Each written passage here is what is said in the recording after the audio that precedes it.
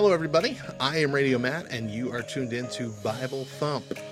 Now, this is normally Drew Dixon's gig, but I've given him a couple weeks off so I can take over for a bit and talk about some Bible verses that are a little bit misused, and not necessarily misused in a nefarious way, just in a way that are pulled out of the context and almost lessen the power of these verses and what they really mean for us. And last week I got to examine Jeremiah 29:11 and show you the context of that and how it's much more powerful than we thought it was. And today I want to look at another verse. But if you're new to Bible Thump, I just want to welcome you. Bible Thump is a weekly semi-devotional, semi-Bible study that we do every Sunday for LTN Radio. Just to help, sprinkle you with a little more biblical knowledge. We're not here to get super controversial or anything like that. It's just a simple, hopefully uplifting and inspiring message each Sunday. So, let's get into it. Today's verse is Philippians 4:13. Now, this is used super commonly everywhere. I mean, this is one of those, I believe, outside of John 3:16, this might be the most plastered Bible verse everywhere. Like, you see it so often, and often it's tied in with things, I don't know, like gyms, if you go to a Christian gym, I guarantee you Philippians 4:13 is going to be painted up on the wall somewhere. This is a verse that's often used as a path for stamina. I have superhuman powers because of God. Let's read the verse. Philippians 4:13. I'm going to read it out of the Christian Standard Bible, but they're pretty similar in all the different translations. The verse says this: I'm able to do all things through him who strengthens me. Now you may know that more familiar reading of, I can do all things through Christ who strengthens me. I can do all things through Christ who strengthens me. So you can see what I mean by being on a gym wall or being some sort of motivational tool. And I get that. I get wanting to use it that way. But let's put it in context a bit and just go a couple verses back. Let's start with getting back in my last week, Philippians 4:11, 12, and 13. And this is Paul, and he writes this: I don't say this out of need, for I have learned to be content in whatever circumstances I find myself. I know both how to make do with little and know how to make do with a lot. In any and all circumstances, I have learned the secret of being content, whether well-fed or hungry, whether in abundance or in need. I am able to do all things through him who strengthens me. If you know the story of Paul, you know that he's gone through, a lot. Paul was the last true apostle, the last one who got to see Jesus. And he got to see Jesus in a way that nobody else really got to see him in the Bible. He was handed his mission by God. And he was very much anti-Jesus, anti the Christian church of the time. He was hunting disciples. He was key in helping many disciples get found and punished, in some cases killed. Now, it doesn't record any that he himself killed, but, it's clear that this was his circle that he ran in. And then Jesus confronted him, blinded him, so he could see better. And that turned his whole life around, and he began now to fight on the side of the growing church.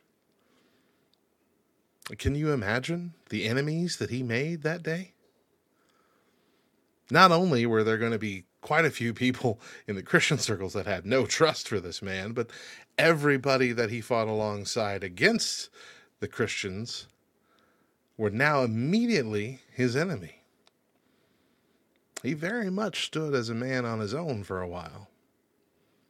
No friends in either corner. And we found him doing the Lord's work, spreading the messages, and then getting punished for it, being thrown in jail, being separated from his friends, being separated from those that he loved. He had to go through quite a bit of earthly torment to do what God wanted him to do. He suffered in a lot of ways that you would hope as a believer you wouldn't have to suffer. But that might be the message that God's really trying to convey with this verse. Because see, this is not saying nothing's impossible. There are things that are impossible. One of my favorite jokes, and I don't remember the comedian, but it's about how when we're kids, we're told, when you grow up, you can be anything you want to be. And that's a lie.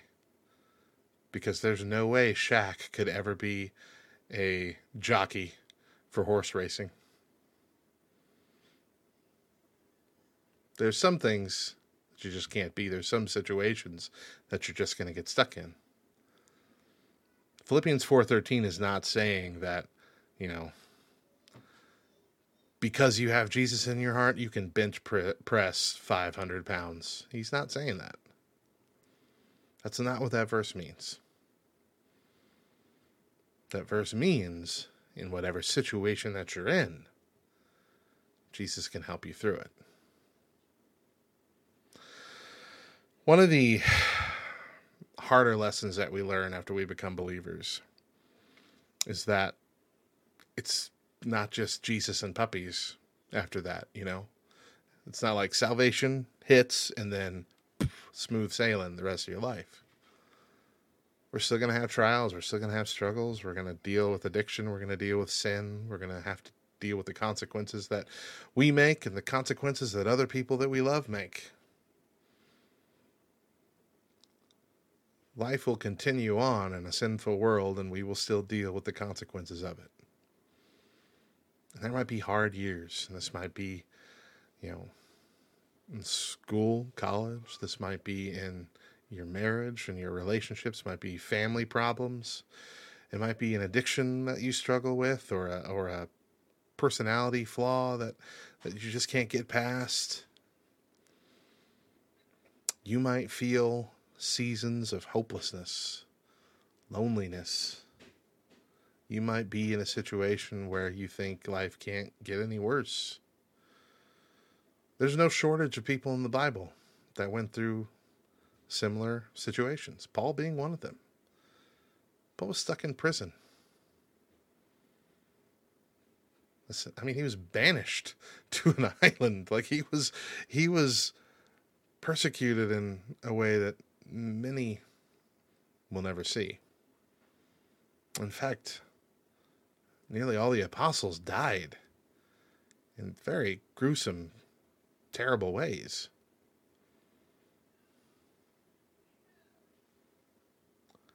And yet,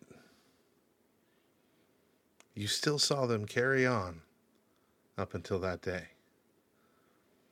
Until the day that they died, they carried on. And even Paul, in the midst of all his trials and struggles, carried on. Where do you think that strength comes from? Doesn't come from inside. We have some internal strength. We often have the ability to pull ourselves up by our bootstraps, but it's a limited well, and it will dry out.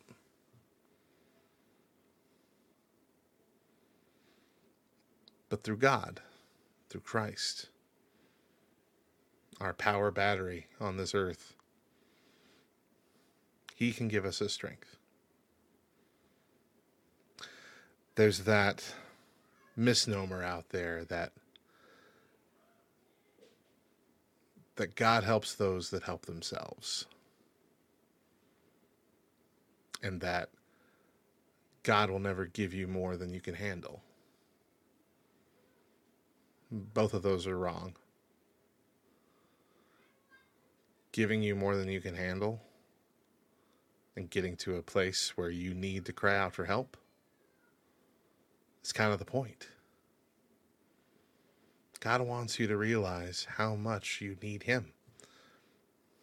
It's kind of the same message as last week with Jeremiah 29:11.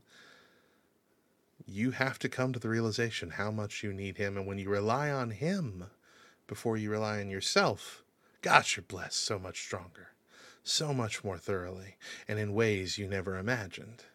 You find happiness and contentment. Not that you find prosperity. But there are some believers, that God blesses with money or things that they desire. But for the most part, God's plan is to help you be content where you are, no matter how discontent where you are tends to be. And so the challenge here is to remember that God asks those, dang it. So the message here is to remember that God helps those who ask for help. And God will give you more than you can handle. So you'll remember to rely on him to help you handle it. And the message, the true message of Philippians 4:13 is that no matter what situation befalls you, good or bad, hard or easy, rich, poor, happy, sad,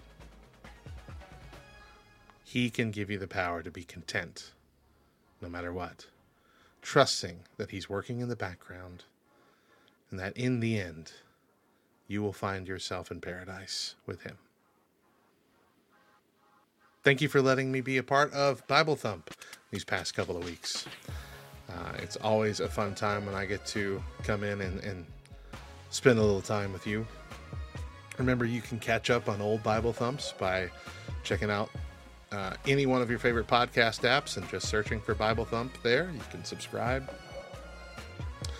and get them each week. Next Sunday, there will not be a Bible Thump. This whole next week, starting tomorrow, it's kind of our LTNCon themed week. And we'll have some LTNCon content going on Sunday. But Drew Dixon should be back the Sunday after that. Y'all have a fantastic week. And remember, nobody else tells you. We promise it's true. Jesus loves you, nerd.